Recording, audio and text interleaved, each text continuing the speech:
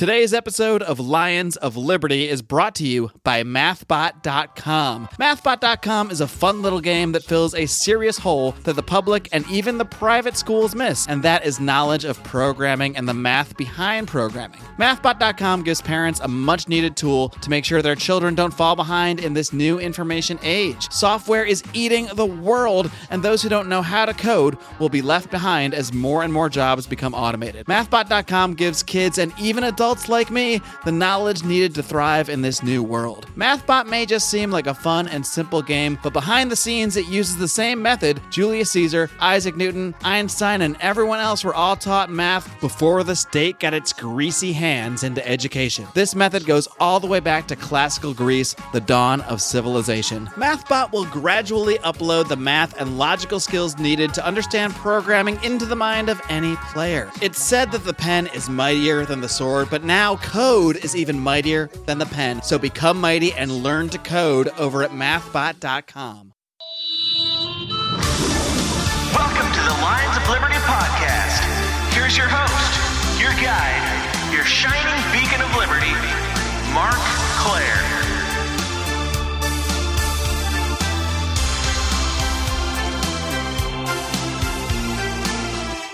Hey, Lions, what you doing now, Lions? Nothing strange to see here. I'm just serenading my listeners. Welcome back to the flagship Lions of Liberty podcast. Yes, every single Monday, you got me here, where I host interesting interviews like the one you're going to hear today and like the one you heard last week. You heard? You hear now? You heard last week when I interviewed Congressman Justin Amash. So that was a huge get, someone I really wanted to talk to for a long time. And thanks to my friend and past guest, Dr. Eric Larson, I was able to make that happen. So be sure to tick back to episode number 392 to check that out. Today's episode, by extension, is episode 393 of this flagship program that I've been doing for over 5 years here. This, of course, means that you can find today's show notes over at lionsofliberty.com/393. Inching up very slowly on the big episode 400. So I'm going to have something fun planned for that. But it's not just me here at Lions of Liberty. I have colleagues, I have friends, starting with Brian McWilliams on Wednesdays when he brings you his weekly shot of comedy, culture, and liberty on Electric Liberty Land, while John Odie Odermatt wraps things up on Fridays with his hard-hitting look at the broken criminal justice system on Felony Friday. My friends, you can get all of this delivered free to your earbuds 3 times a week just by hitting that subscribe button, whether you're listening on iTunes, Overcast, Stitcher Radio, any of the myriad number of podcatchers out there. I don't really care how you do it. YouTube is an option. TuneIn Radio, you can yell at Alexa, Spotify. There's thousands of ways, probably literally, to listen to the show. As long as you're here listening, I'm happy. And you know what else makes me happy? That is waking up to a nice, fresh cup of coffee. And I'm not going to give you a full ad spiel right now, but I do want to make sure everyone out there is aware that we now have our own coffee brand in a partnership with Anarcho Coffee. And you can find that by heading over to lionsofliberty.com/coffee. We have a blend called The Morning Roar. What else? So please do us a favor and check out lionsofliberty.com/coffee. Buying through that link is how we get paid. So please do that. We appreciate it. If you're a coffee drinker, easy way to get some coffee and help the show. And of course, you do get a discount by going through that link. We wouldn't have it any other way. All right, my guest today is the host of the System is Down podcast, which just passed 100 episodes. He's going to tell you a little bit more about what he does over there in a minute. He is also the producer and director of the forthcoming documentary entitled The Moon, the Myth, the Legend, Lunar Lore for Humble Dummies. And believe it or not, you have already heard his voice on this show today because he is the voice of God that brings me into the show every single week. Please to welcome the one and only Dan Smots. Dan, are you ready to roar? I'm all revved up and ready to roar, Mark. Absolutely. You sound so revved up. Yeah. Do you need to go drink a Monster Energy drink real quick and get I'm currently drinking a beloved double IPA, which I know the Lions of Liberty aren't too many fans of that, but there are split opinions on the beers. Don't paint everyone with a broad brush. To me, I like some IPAs, but they just fill up my little belly so fast, and then I can't drink as much. Well, if you drink a double IPA, it's like a 9.5%, so it doesn't fill you up too fast. You mentioned that I intro the show, and I've done all your design work and all that stuff, so I'm a little disappointed that it took this long for me to come on your show.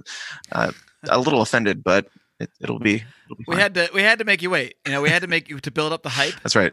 And we had to make you do a bunch of free random Photoshops first to prove your fealty to us. Prove your loyalty. Yes. But well, I think there's a couple events converging for you right now, and we'll get into all of them. But congratulations, you did just pass 100 episodes. That's pretty awesome. They say the average podcast lasts like 7, so you're way beyond that. You have established a little thing there with The System Is Down, so that's very cool. And also, you have this documentary coming out, and we will dig into all of that. But first, of course, I interview libertarians on the show. You are a libertarian. That's how we first got in touch with each other. You were a fan of the show. You started doing some random funny photoshops. I think it was during the Bill Weld, Gary Johnson days, during Mr. Johnson's Neighborhood segment. Right. I think we got a couple funny photoshops out of that. So that's what got us kind of talking about doing some work for us. And it led to everything that we've mentioned today, doing the designs, our t-shirt designs, which you can find over at lionsofliberty.store, as well as the remix intro of the show that you currently hear. So we do appreciate all you've done. And that's why, after making you sweat it out for 2 years, you can finally come on and tell everybody about it. But as I mentioned, you are a libertarian of sorts now that you've had a couple of years of listening to the sweet, sweet sounds of the Lions of Liberty under your belt. So why don't we go back? I've heard your story about how you became a libertarian a little bit before. I think you've touched on it on a few other shows, but I want to get a little bit more into your political beliefs, or to whatever extent you might have had them before that. Maybe when you're a teenager growing up, or whenever it is you first started thinking about this stuff. Sure, yeah. As a teenager growing up, I mean, I was raised in a super conservative Christian household, so of course, here in the Midwest, I was a Republican just because I was a Republican, and because my parents were, and that's all the reason you need. I didn't really dig into politics all that much at all, and didn't really care until the latest with Donald Trump and all that. And like you said, I've told my story many times, but I actually got into libertarianism because of Donald Trump. I got into libertarianism because I got into politics, and I got into politics because I got into listening to the craziness that was going on with Donald Trump. But before that, I did vote for like the Bushes and the McCains and all the things, just because I didn't care. I was like, anti-abortion, all that stuff, Christian, blah, blah, blah. So you sound very passionate about those beliefs right now. Yeah. Yeah. I mean, it depends on what route you want this conversation to go, but it can go any of the routes. This is Lions of Liberty. Of course. You go whichever direction you feel. Right. But I want to say that I was passionate, or I guess I was passionate but not knowledgeable about anything back in those days. I was just kind of going through life, didn't care about the things. I knew some of the talking points, like abortion is murder and all that stuff, but and so because of that, I got to vote for the guy that's against abortion, and didn't really dig into anything political, didn't watch any of the debates, didn't listen to anything. Actually, still before I really got into politics, I listened to some stuff from Ron Paul, and had a Ron Paul sticker and stuff like that on my laptop. I didn't know really much of anything about it, but I was like, there's something here. I still didn't care that much. That's interesting, because I had never heard you mention that little aspect before. It's almost like you just glossed over just a brief Ron Paul fanboy phase, but you weren't. So that's interesting. So was that in the 2008 or the 2012 campaign? It's hard to say. I know it all blends together. Yeah, too, probably once the videos went viral, he was everywhere. Right, probably the latter, when he started showing up on like Facebook or whatever the social media platform was at the time, stuff like that. I just heard some messages and I was like, I like what this guy's saying. I still don't care about politics, but I like the revolution thing where he switched the love around and all that. I liked his branding. I liked his message, the little bit that I heard, but I still didn't care about politics. And I was actually, at the time I was working in the music field. I was running some studio out in Columbus, Ohio area. And I had the Ron Paul sticker on my laptop, just kind of passively. And so I had a couple of bands come in to record, and like one of them was like, "Oh, you like Ron Paul?" Yeah, I do. What about it? And they're like, "So, do you smoke weed?" I was like, I don't know the connection, because I don't care about politics that much, but I do like Ron Paul. Right. I did not smoke weed at the time. You weren't even really connecting it to necessarily all of the political positions per se, right, or a philosophy of libertarianism. It was just somebody who, seemed like they were sort of, right, giving a general good message. Yeah, absolutely. It was just kind of a thing that was out there. And I was like, I like the little bit that I've heard from this person, and it seems to make some sense. Now let's go about my daily routine and not pay any more attention to that.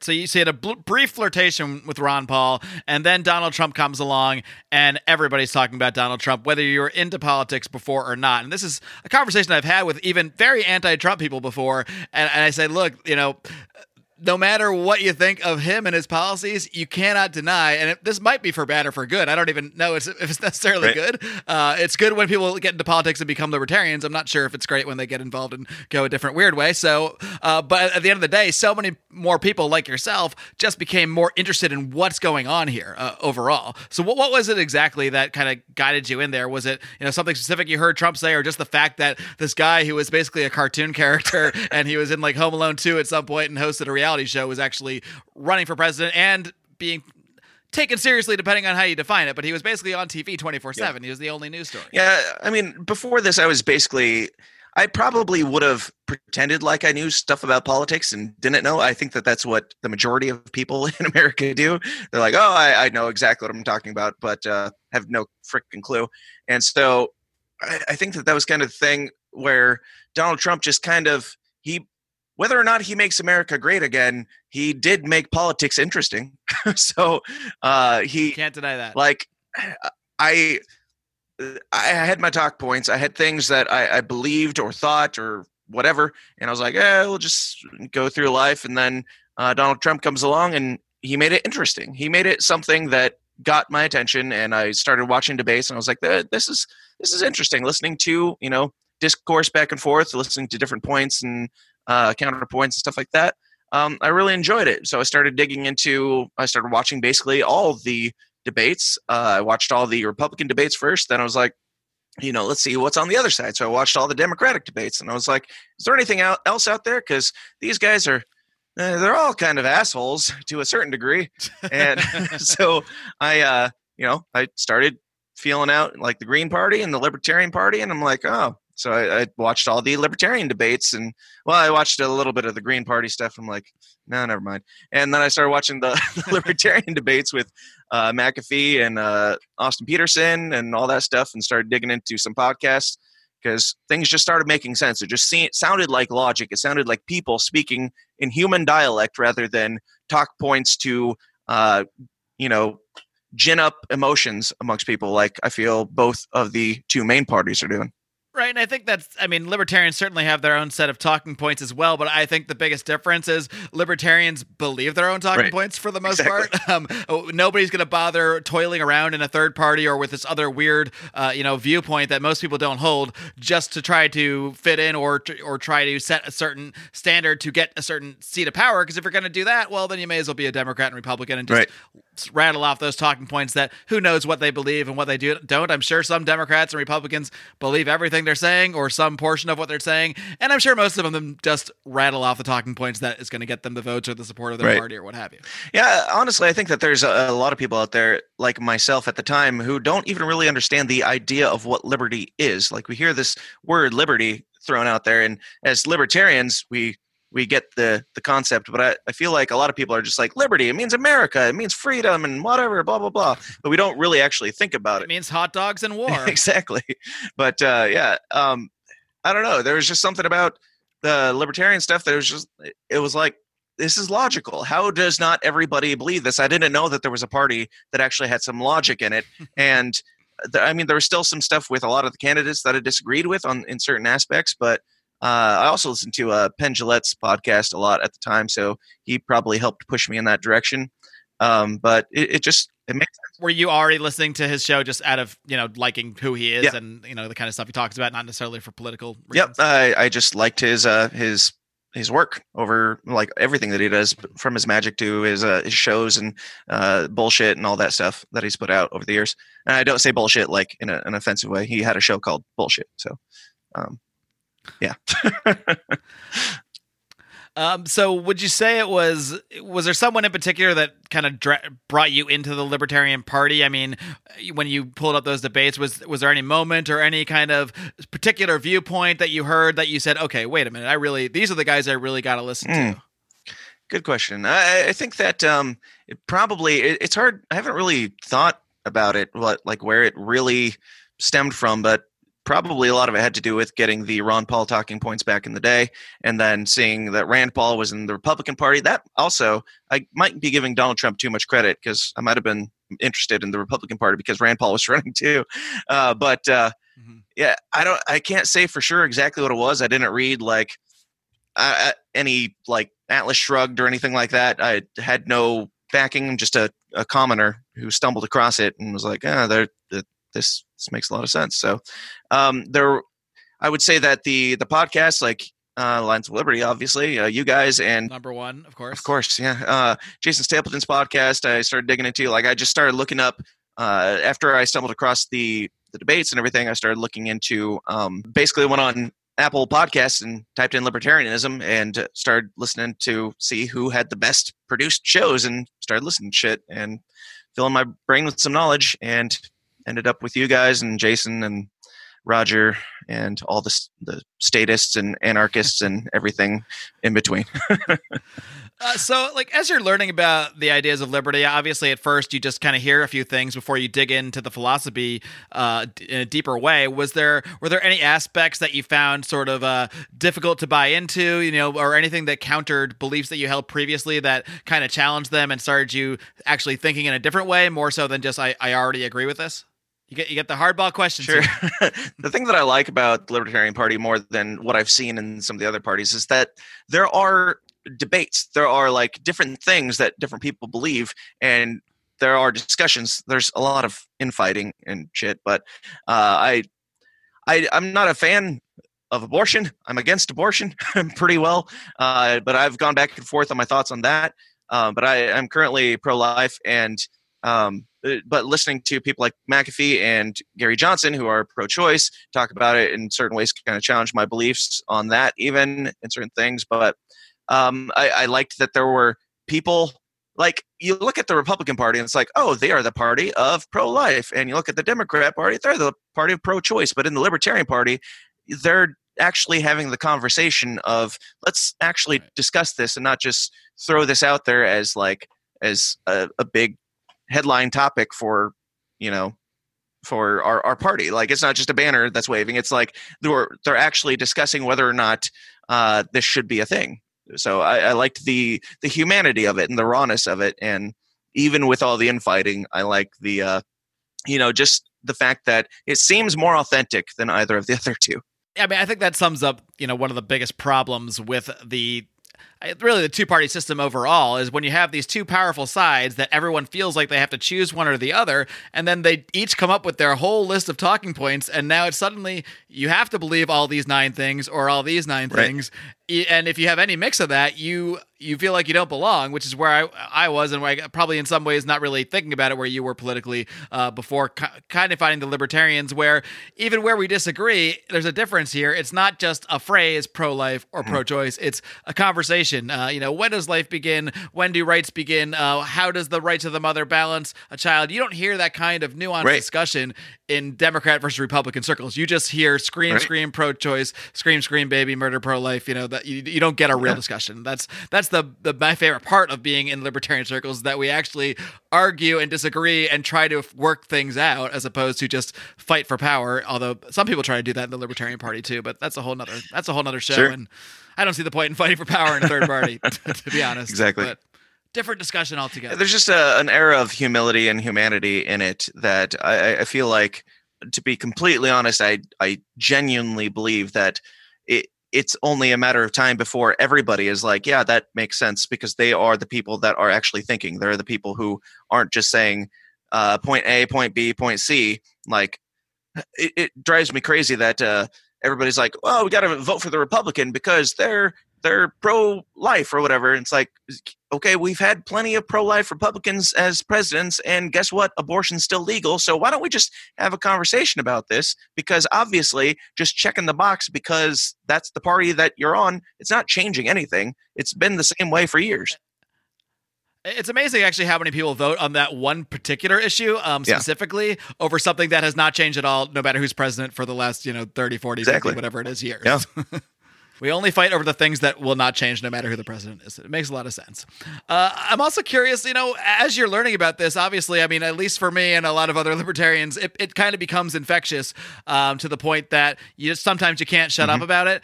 So obviously, I'm sure you've had a lot of conversations with maybe, I don't know about family members, but friends and that sort of thing as you've gone along this path. Have you found that there are certain aspects of libertarianism that you find, kind of more challenging to convey to people, or, just more difficult difficult to explain things like how it might work in the real world or anything like that? I think that I'm open to talk to family, friends, whatever, and I've probably lost friends because of it. Like, I'm not preachy. I'm just like, I try to be as humble as possible and just say, this makes sense. Doesn't this make sense? Look at this thing. Not that it's the end all be all. And I did like one thing that I love about Penn Jillette is he talks about like the libertarian utopia and everything. But a great point that he has made is like, let's give it a shot. Let's try it. And then if it doesn't work, I'm humble enough to say, if there are people dying in the streets in this libertarian utopia, let's try something else. Like, let's just be human about it. So I just try to be as open and honest with people as possible. And I find that typically most people don't want to talk about it anyway because they don't care. And I think a lot of it has to do with pride and arrogance, because if you know something about something and they don't, then they don't want to talk about it and they shut down pretty quickly or say that you're being condescending just because you know things. And it's like, I don't know what to tell you. It's not my fault that you don't know things. Do you want to know things? Because I'm here humbly trying to help you know things. But people, from my experience, people just take offense and they don't want to talk about politics. They don't like our show. We talk about conspiracies, politics, and religion, all the things that people find uncomfortable because these are things that exist in our world and we should be able to talk about them. The fact that people just shut down when you bring them up, I think that there's a problem with that. And we're just humans trying to figure this shit out together. So why can't we when it comes to libertarianism or anything? I think there's a line to straddle somewhere, because I run into the same exact thing you're talking about sometimes, where I'll just literally be like explaining a position and include some history of something or some facts about something, and sometimes you get that response of just like they seem like they're being condescended to, or they feel like they are, even if you're just explaining as any rational human being would explain their viewpoint on something. But then there are I have also seen many libertarians who are being condescending assholes. Yeah. So I think that there needs to be in all the three topics that I cover. I think that there needs to be an air of humility that brought to all of them: the conspiracies, the politics, and the religion. Like same with Christians or whatever, any religion, or even conspiracy-minded folks. Like if you believe in something and you have a message that you want to convey to people, you gotta shut up and listen to them too. Otherwise, why would they listen to you? Like, you have to accept the idea that you don't know anything deep down. Like, we can say, yes, libertarian utopia will work all day long, but if it doesn't, are you gonna double down and keep going with it, or are you? I might. Well, sure. If Mark sets up his libertarian utopia and I'm dying in the street, will Mark continue to say no government ever, let Dan die, fuck Dan, or will it be like? I'd probably just try to save you myself. Sure. Yeah. As a good libertarian would, but. And then that's good. Maybe I get some friends to voluntarily help me as well. But so you've kind of segued for me a little bit into what you do with the System Is Down podcast. So I actually do remember a couple years ago when you hit me up and said, and I've heard this a million times, Dan. I've heard, hey, I'm thinking about starting a podcast. Yeah. It'll be about these things and these things. And I go, okay, sure, we'll see. But you actually did it. And you've been doing a great job. It's become one of my must-listen-to shows, to be perfectly honest, because I really do appreciate your approach, kind of the approach you've been describing here, about having a real conversation. No matter how ridiculous the idea may seem to some, or how counter to a certain popular belief it may be, you always take that same approach of curiosity, of allowing the guests to sort of just say their piece and question them in a way that is challenging, but also accepting that they sort of buy into their premise, I guess, whatever it may be. So what was it that actually inspired you to get up and just say, all right, I've done enough listening and now I need to do a little more talking, a little more questioning, and start my own thing? Well, to be completely honest, it wasn't like a giant revelation. It's been something that I've learned over time. It has value.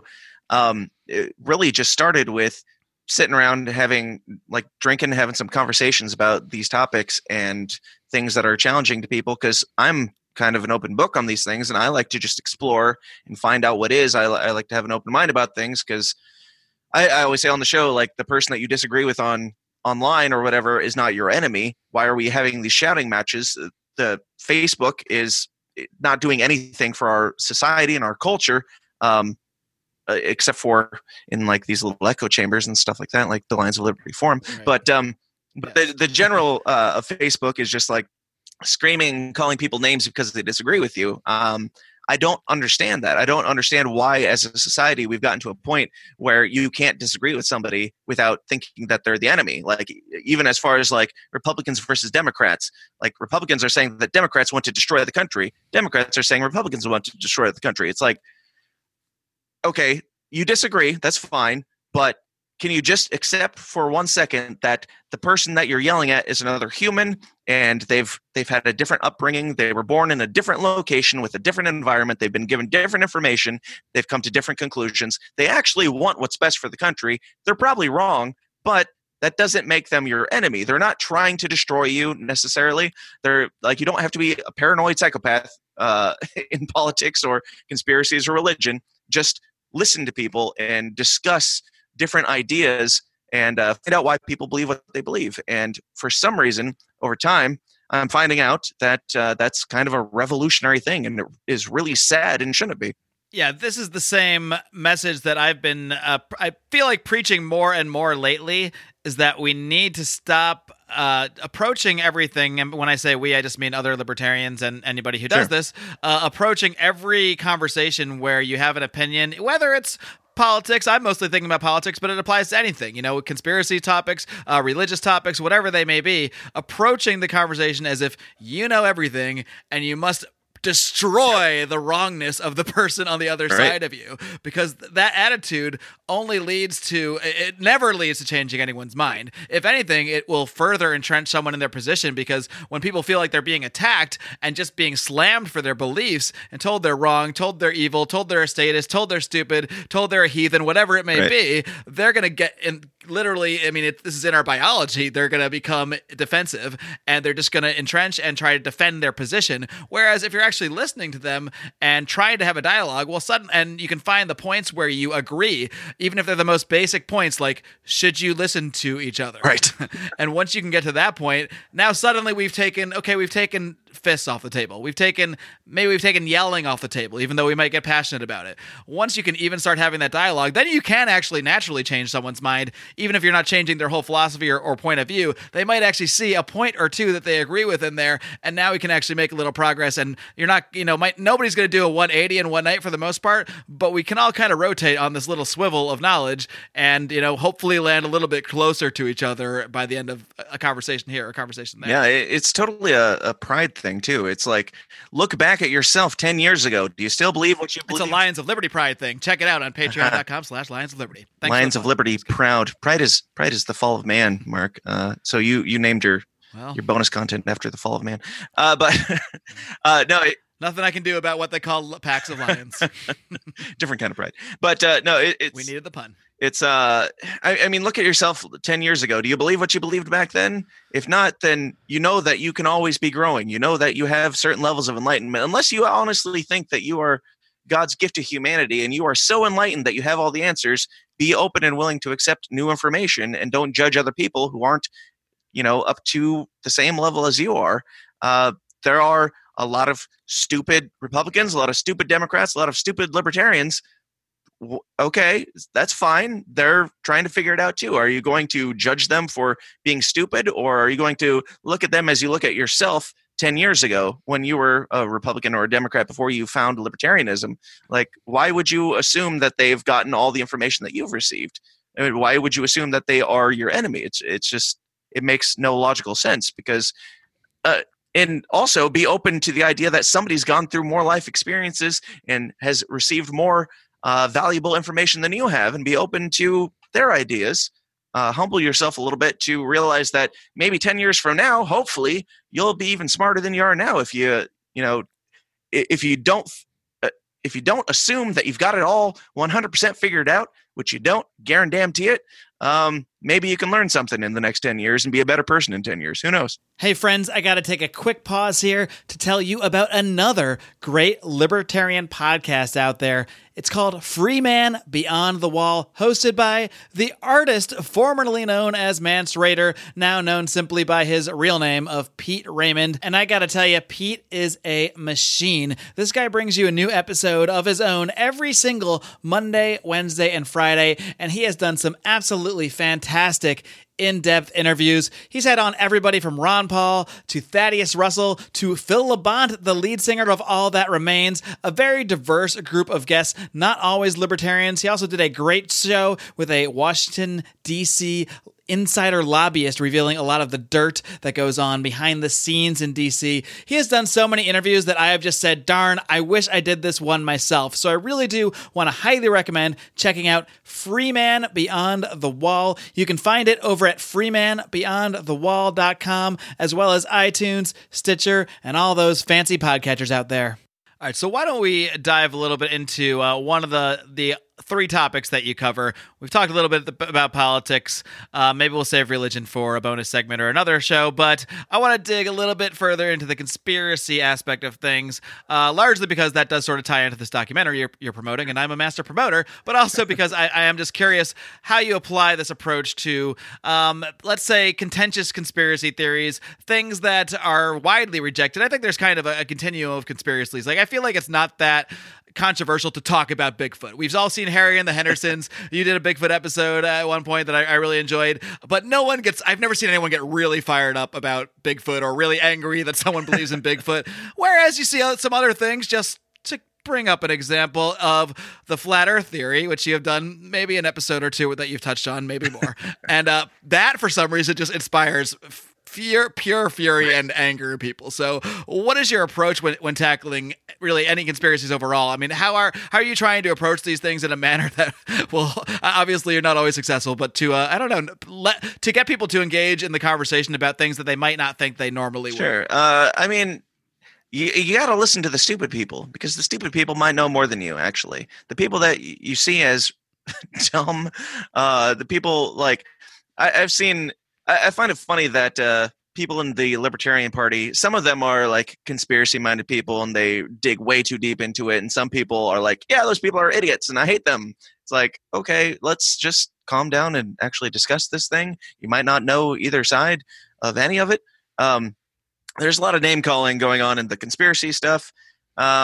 What exactly was your question?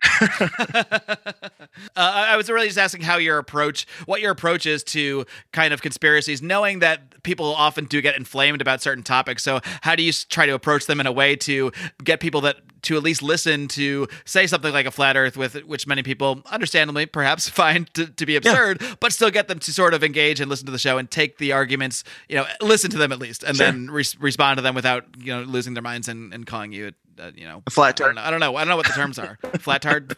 Flat tard. Yeah. I mean, my approach is basically just, it's fine if I don't know something. It's fine if you know something that I don't. The same thing that we're talking about with politics, like being open-minded to things. I don't think it's dangerous to question the things in our surroundings. I don't think it's dangerous to, look at things and explore things and see why people believe the way that they do. I think that everybody comes to different conclusions for a reason. And I think that it's if there's any meaning or reason behind life as humans together as a collective, it's probably to try and figure out what is. And when we are going through our day-to-day life shutting people down just because they come to a different conclusion or think a different way, it's just barbaric and stupid. Like, why would you not listen to somebody? It's illogical from even a scientific perspective to not listen to somebody that you disagree with. Like, what? Of course, you're going to examine all the evidence. You're going to examine all the reasons you're going to examine, like, let's take flat earth or the moon landing or something. You should be examining it from every angle. I'm not saying that I believe the earth is flat. I'm not saying man didn't walk on the moon, but I'm saying why do you get defensive when somebody comes to a different conclusion? We should be able to look at this and listen to somebody who maybe they're a drugged up alcoholic, I don't know, and they're on a crazy high. Why not listen to them? What's it going to hurt? They're not attacking you. It should be very easy to destroy their arguments. Right. Exactly. They're not attacking you. Why are you taking why are you taking offense to what they're saying? It feels like it's just this sort of attack on people's foundations of reality, and people get really uncomfortable when you do that. And I don't understand why that is, because why wouldn't we just accept the fact that maybe we don't know everything, maybe somebody else knows something, let's listen to them.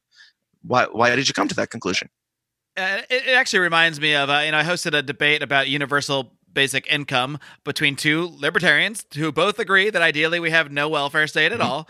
They both agree on a very basic premise, so we should already, be starting on a same basic page. But just the very fact that I posted a debate on this topic, and I know that anybody that commented angrily didn't listen to it, Sure. or they would know. But just the fact that that we had this debate, people were getting angry about. They're like, "How could you? Oh, some libertarian podcast. This is why, because we're letting a conversation Right. occur." I mean that, and so I think you do seem that. I think the more entrenched into a position people are, the more angry they get that they might even be challenged on Right. it, and it's in some ways maybe just a synapse of some kind. It's not necessarily a thought process they go through, but I see it all the time in all the topics you cover, in conspiracy theory topics, in politics, and in religion. And that's the kind of thing I think we're both trying to battle it in sort of different ways here. But this does segue, I believe, quite well, conveniently so, into the documentary that you're producing. Sure. So why don't you tell us a little bit about what's going on with this moon thing? Why did you choose, of all topics, to cover in your very first documentary, this might be one of the first conspiracy theories I actually was aware of between this or JFK, the idea that man did not go on the moon. And I'll let you clarify, but this is not necessarily a we did or didn't documentary. This is, well, why don't I just let you explain instead of trying to do it for me? And the point that you make, that it was the first thing that got the wheels turning for you, is kind of the reason why I wanted to focus on it. I think that this is an easy one to tackle. There's a lot to it, a lot more than people are willing to see or understand. But this is it has been the door for a lot of people to get into, thinking open-mindedly about things and listening to different counterculture thoughts. So I feel like this topic in particular is one that is kind of poked fun at. It's kind of just like the throwaway, like, oh, haha, some people don't think we landed on the moon. If you dig into this stuff, it's really, really compelling, to the point that it's become a reoccurring joke in pop culture. Exactly. I mean, in TV shows and movies, they will. I'm trying to remember the movie I saw, but there's some movie where I'm sure there's many movies where they kind of crash into a set, and there they are. Yeah, there's a James Bond movie where they're everywhere. like staging a moon landing, and he runs through the set. It's just kind of a punchline and a joke. But if you actually dig into it, there's a lot of stuff here, and my goal isn't necessarily to say we didn't land on the moon. My goal is to try and figure out why people are so passionate about the fact that or the idea that we did land on the moon. Like, if you go out and tell somebody on the street, I don't think that we did, they're going to call you an idiot. It's like, okay, now if I ask you, do you know how many people have supposedly walked on the moon? Do you know how many countries have supposedly walked on the moon? Do you know how many times we've supposedly gone to the moon? Like, if you ask any details about the official story of the moon landing, nobody has a fucking clue. But they're so willing to call you an idiot for thinking that we didn't go there, but they don't know jack shit about what it is that they're talking about. Why? Like this, everybody acts like they're experts on things. It's so similar to what I think about so many of the straw man arguments for libertarianism you hear sometimes, where people will rattle off like 7 things and they'll be so sure that your libertarian positions are wrong. Meanwhile, they're describing things that are not even related to your positions, and you're just realizing, oh, you're not just disagreeing with me, you don't even know what I'm even going to say or what I'm talking about. The argument, you don't know what the argument is. You don't even know the story. Right. So not only do you not know the story not only do you not know what the people believe that think that we didn't go to the moon, you don't know what the official story is even. You don't know anything at all about the Cold War or the history of the things surrounding the moon landing and the Apollo missions and everything. You don't know anything at all, but you are really passionate about the fact that we went to the moon with zero digging or evidence or anything. So I'm just kind of approaching it from an open-minded perspective, and there's mountains of evidence for the idea that maybe we didn't walk on the moon. And all I'm saying is stop calling these people idiots, because at the very least, you have to accept the idea that these people are doing their research and coming to a conclusion based on something substantial. You don't have that for your side because you haven't looked at their side. So let's look at it a little bit. I'm not trying to convince you that we didn't, but let's just look at what they're saying, because you're not doing that. You're just shouting. So is that your approach to this documentary then? You want to break down what the official story is, what critics of it say, and then perhaps dig further into why there's so much sort of anger that comes up and so much just fury versus conversation trying to refute the refutations of the original story. Sure, yeah. Is that about right? Yeah, kind of. To be completely honest, like I'm trying to approach it as unbiasedly as possible because I want, like, I watch all these documentaries about things, and documentaries used to be like the idea of documentaries is to be like unbiased and show both sides of a thing, but so very often they're not that way, and I want to be that way as much as possible. But the more I dig into this, the more I'm finding out that it seems a lot like we didn't go to the moon, as much as that might offend you. But I'm trying to be as humble. I can already picture the angry comments on the post for this podcast, but go on. Hey, I'm throwing it out there. I'm like an open book. If somebody wants... You're not the first one. When I interviewed the person that you think could actually be me, Greg Carlwood of the Higher Side Chats a couple years ago, that's the one conspiracy I asked him if there's just one that you feel pretty good is true, because he does all sorts of topics and doesn't believe them all one way or the other, but he said that was the one that he feels very confident in believing that it is a conspiracy. If you look into it for 10, 15 minutes, it gets to a point where you're like, I've watched documentaries, and I know that everybody's going to jump to conclusions of, oh, you got on YouTube and watched some conspiracy theorist rant for 3 hours. No, I've watched, like, there are researchers, there are people who are digging into this, legitimate researchers and photographers and scientists and people who are trying to figure out the actual truth behind this. Chill out.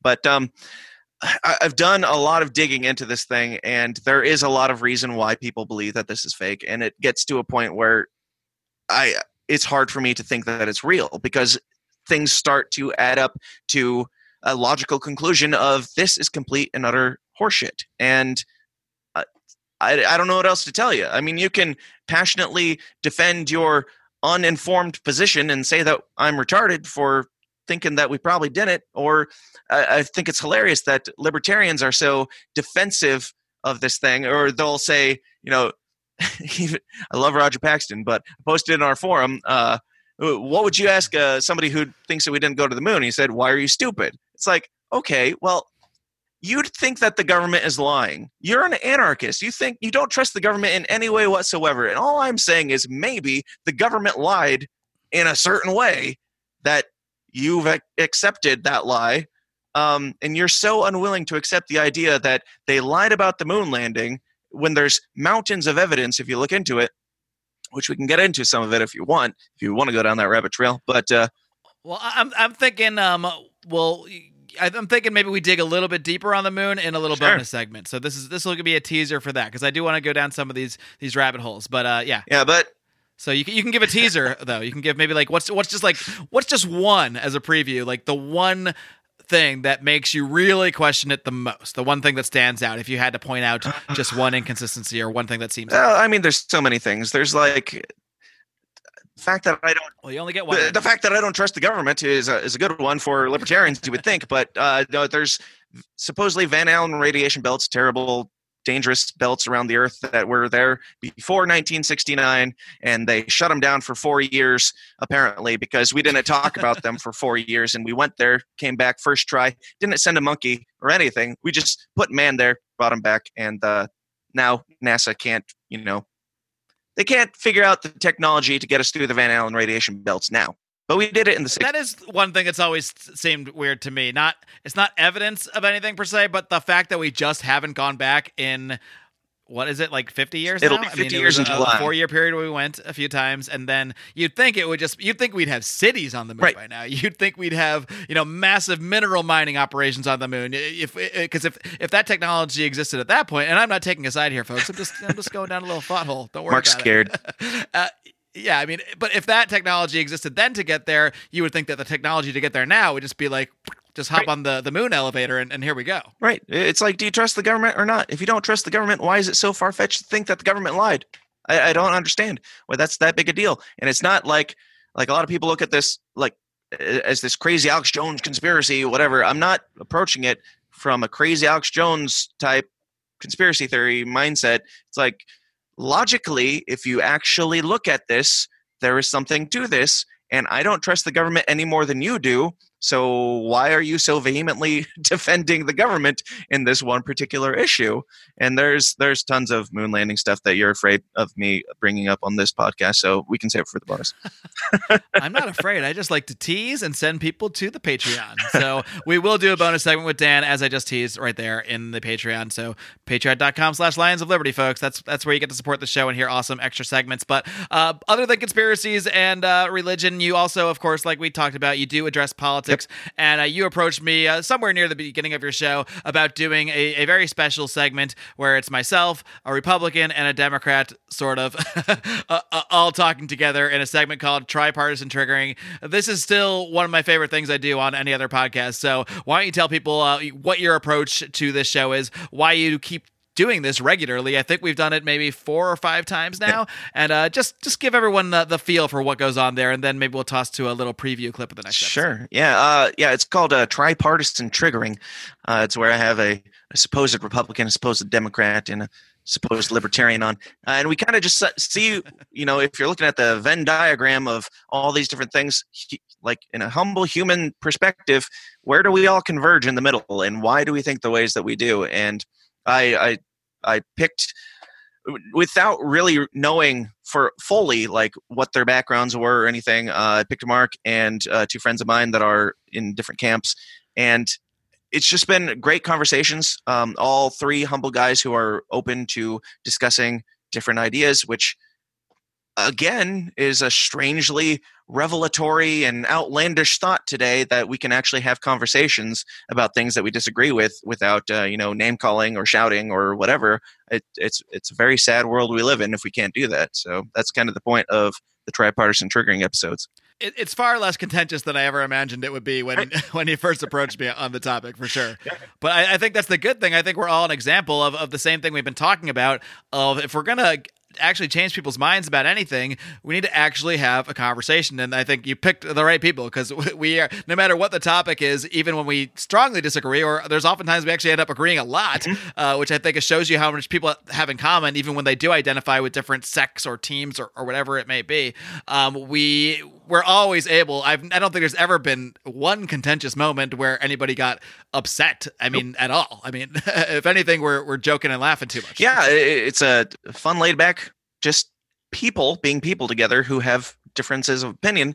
And I mean, we even do bonus segments where we talk about dating and just random crap that comes up. Like, people are people. People have differences of opinion. People think differently and think that certain things will solve different problems.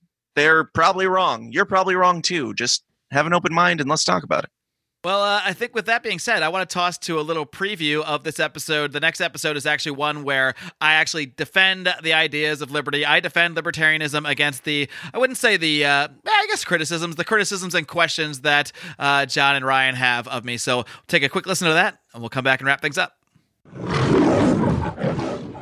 Basically, John, your question is, if I were to pay you to assassinate me, should you go to prison for it? Or should I go to prison for it? Should I go to prison for trying to have somebody kill myself?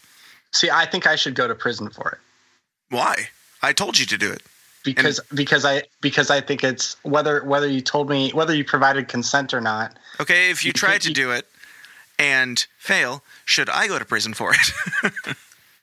That's kind of like the classic, like, should somebody be put to death for failing to kill themselves? Like, right. I guess in that scenario, I'm more sympathetic to the victim, obviously being in a state of, it's the same thing with drug laws. Like, I'm more sympathetic to the user than I am to the dealer.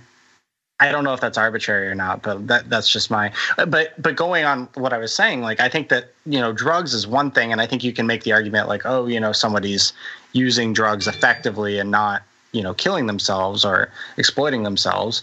But I think it gets a little bit murkier when you're talking about, let's talk about prostitution. Do you eat sugar, John? Oh, I love sugar. I drink so much. Do you know sugar is like way more addictive than cocaine? I believe it. I can't. He's drinking a Mike's Hard Lemonade now. What do you think? It's 90% sugar. should Kellogg, or I don't even know who makes sugar products, should Hostess be jailed for selling you that sugar? It's a slur. Should Little Debbie Should Debbie lock her up? herself- Lock her up. Should a SWAT team bust into Little Debbie's house and toss her in a fucking cage for the rest of her life? And this is a joke, but it's not, because this is exactly what happens. Well- SWAT teams break into people's houses at 4 a.m., shoot their fucking dogs, set off tear gas in their house, and scare the shit out of their kids because they sold something consensually to somebody. It's the same exact thing. I'm only totally okay Little with Debbie shooting is of the jailed. dogs, but everything else I disagree with. I know, Dan. Ryan had a question. This goes back to my question, which is at one point when talking about you want people to, you don't think it's a good transaction, right? I'm not saying it's good or bad. I'm just saying it doesn't mean every transaction is okay. How am I trying to say this? Just because I think something shouldn't be criminal doesn't mean it's always the right decision or a good thing to do. I just think it shouldn't be criminal. Right. Ryan, yeah. So you should be allowed to kill yourself. I don't want you to kill yourself, though, but you should be allowed to. So the transaction that's consensual of heroin, right? Correct. Can we just? I just want to assume for a second that people using heroin is not optimal for society, and maybe you have a problem. Maybe that's not categorically true. Okay, well, I say it's not categorically true at all. I would say the modern day usage of black market heroin is probably terrible for almost everyone who uses it. 100 years ago, it was just another painkiller, another thing that people took in small dosages prescribed by a doctor, and was much safer. And I'm not that nobody got addicted to it, just like more than nobody gets addicted to modern day opioids. But it was seen as a medical issue, not a criminal one, and that's my take on it as well. Okay, and when you say issue, and let's assume that it's the bad kind, right? Like the modern day. I wasn't even calling it the bad kind in that concept, but yeah, okay, I got you. We'll assume that it's as bad as it is now. I guess my point is to talk about today's. Is it bad for society? I guess society is something to define there first, but I think it's bad if someone destroys their own body, becomes destitute, can't work, and that sort of thing. That doesn't describe everybody who ever does heroin or ever takes a drug. And so my question is, I don't think it's categorically bad to take any amount of any drug that I could define as just saying this is always bad for every person in every circumstance. I don't think I can say that. Okay, all right. Let's say that someone who's only taking drugs and not working and neglecting their children. Okay. And providing. And there's deleterious not things contributing anything. Sure. Or Okay. maybe, abusing others or stealing to get money for it. What have you? Or am I going too far than you want to? Let's not go with steal. Let's just say that they're destroying their own bodies and not finding personal fulfillment in life. Is that just bad for them, or is it bad for society to have these people? Is there a welfare state? That's one question. I agree. That is a good question. Because if there is a society that is socially contracted to take care of them no matter what happens to them, then it certainly is, categorically bad for society to have to take care of a new person who's doing this bad thing, which is another argument for the drug war. And it's another reason I'm opposed to the entirety of the system. And so it seems to me that if it's and so the only reason I'm trying to do this step by step is because I want to find out if there is a certain type of thing that is bad for society, and if so, shouldn't society have something in place to try to right or try to undo or combat that badness? And now it doesn't have to be a criminal justice system, right? And maybe that's where the libertarian differs with other philosophies. Is some people like we got to criminalize it, we got to do this to make that happen. And maybe you agree that it's bad for society and there needs to be things in society in place, but you just think it's not the criminal justice system.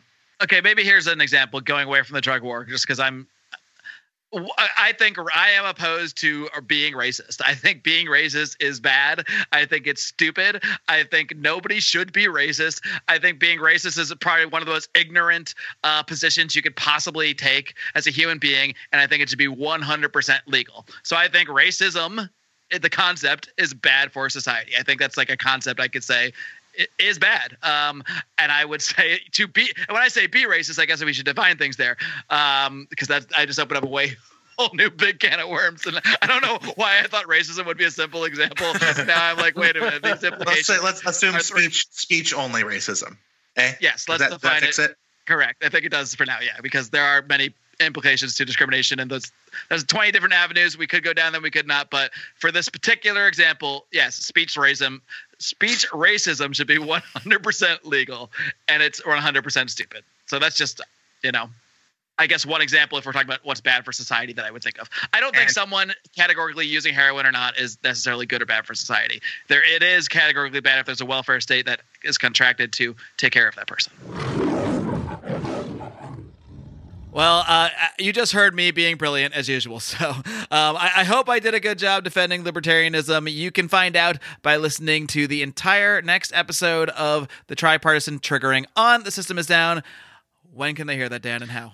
It'll be Give your whole spiel. Sure, it'll be coming out. That one will be coming out on April 8th. I'm not sure yet if it'll be a two-parter or a one-parter, but either all on the 8th or the 8th and the 15th. I'll probably release it all to the Downers and the Downers Club. I'll just go ahead and plug that in there. But and we also have done, like Mark said, it's like our 4th or 5th episode that we've done with that group, that roundtable of people. So you can find all the information about the show and everything that we do in the other episodes at tsidpod.com or on all the podcast platforms, YouTube, Gab, Minds, all the things. So there's that. All right, and then before we sign off and go into some super weird moon stuff in the bonus section, why don't you give everybody the full roundup of where they can find more information about the documentary? I know you've got an Indiegogo going.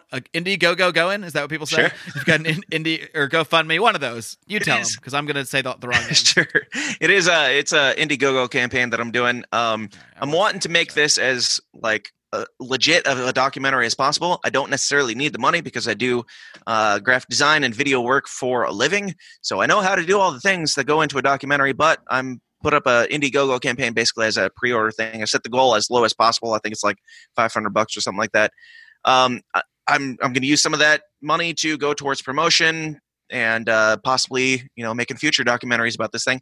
And I don't know. I mean, really, it's just a way for you to get your hands on a copy of it as early as possible. There's a bunch of different things. There's like the soundtrack, which I'm going to be making myself.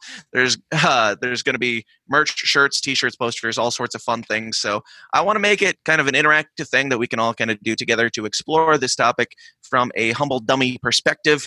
And you can find all of it on Indiegogo. Just type in Moon Myth Legend or the Moon, the Myth, the Legend, or you can go to moonmythlegend.com/support to find all the information on that stuff. All right, Dan. Well, it's been a blast. Only made you wait a little over 2 years to actually come on to the proper Lions of Liberty podcast. It's been a good time. We'll definitely have you back in some form, especially now that we're doing all these libertarians and living room drinking liquor roundtables. There's more room for liberty debauchery from the more room yourself. for some. We'll try to make some scary moon we'll deniers. try to make this not the last time. We'll try to make it less than 2 years. How about that? Sounds good. It's a damn shame Dan. that I put out a 100th episode before we put out the first one that you had me on. But whatever. Technically, you've already been on with Brian on Electric Doesn't Liberty Land, count. even though that was just him comping a bonus segment as a real Sure. show. But I appreciate it though. All right, Dan. It's been a blast. Folks, stay tuned or head on over. Well, stay tuned if you already are a patron, or head on over to patreon.com/Lions of Liberty. For as little as $5, you get to hear me and Dan go on and on about the moon for who knows how long. So we'll see you then. Dan, keep up the great work, buddy. Keep on roaring. Thanks, man. Appreciate it. All right, kids, I hope you enjoyed my indeed long overdue interview with our good friend Dan Smots, who has been working with us behind the scenes for a couple years in various aspects, helping us design T-shirts, helping us design jingles of various natures. If you heard our Is It a Crime? Libertarians in Living Rooms Drinking Liquor special on the last Felony Friday, the very last episode in your podcast feed, he also did the Is It a Crime jingle. So he's been around helping us out for quite some time. So if you enjoyed anything about our conversation at all, please do go and check out The System Is Down. Great podcast. And if you're at all intrigued by our little teaser of super weird moon stuff, as I'm going to call it, we do go in a much deeper dive on that stuff in the bonus segment, which of course you can find on our Patreon over at patreon.com/Lions of Liberty. Our Patreon is how we fund our operation and how we are able to expand and grow the show through marketing campaigns and that sort of thing. And also by being able to go to other libertarian events around the country and help bring you some podcasts from there, like we did last year with PorkFest and the Libertarian National Convention, and like we're doing again this year at PorkFest, where we will be attending and bringing you some live podcasts. I'm also in talks to be hosting a podcasters panel at PorkFest. So please do come check out PorkFest. Go over to porkfest.com, where right now you can still get early bird tickets. That is the cheapest tickets will ever be. So if you're considering it, stop considering, take some action, and come join us at PorkFest. It's going to be a blast. But I digress. You can indeed hear that bonus segment again by going to patreon.com/Lions of Liberty and joining the Lions of Liberty Pride for as little as $5 per month, along with all the extra amazing bonus content we have out there for you. We just continue to pump it out. We do the League of Liberty with myself, Chris Spangle, Roger Paxton, and Johnny Rocket Adams. There's also some other show, which Dan Smotch is actually involved in, the Legion of Liberty Doom, featuring a cast of other characters who are loosely affiliated with our show. But Dan Smotch is indeed one of those characters, along with Brian, John, Remzo Martinez, Howie. It's quite a crew. So we do many, many shows for you, as well as Conspiracy Corners, our deep dive into various conspiracy theories, Degenerate Gamblers, which is really just a very fun show that largely devolves into stories, wild stories of our college days and current days as well. So really there is an unlimited, well, not literally, there is a limited content, but there's a plethora of it. Let's just put it that way over at our Patreon. We do really work very hard to make sure that our listeners and our Patreons get a lot in return for their money. So thank you once again to all our Patreons who have helped us fund this program, help me with all the equipment that I'm using to record this show right this very second. And again, today's episode of Lions of Liberty is brought to you by MathBot.com. The pen may be mightier than the sword, but it's the 21st century, friends, and now code is even mightier than the pen. So learn how to build the tools that will bring prosperity and freedom to the world, and learn how to code at MathBot.com. That is MathBot.com. Become mighty, my friends. And until next time, live long and live free.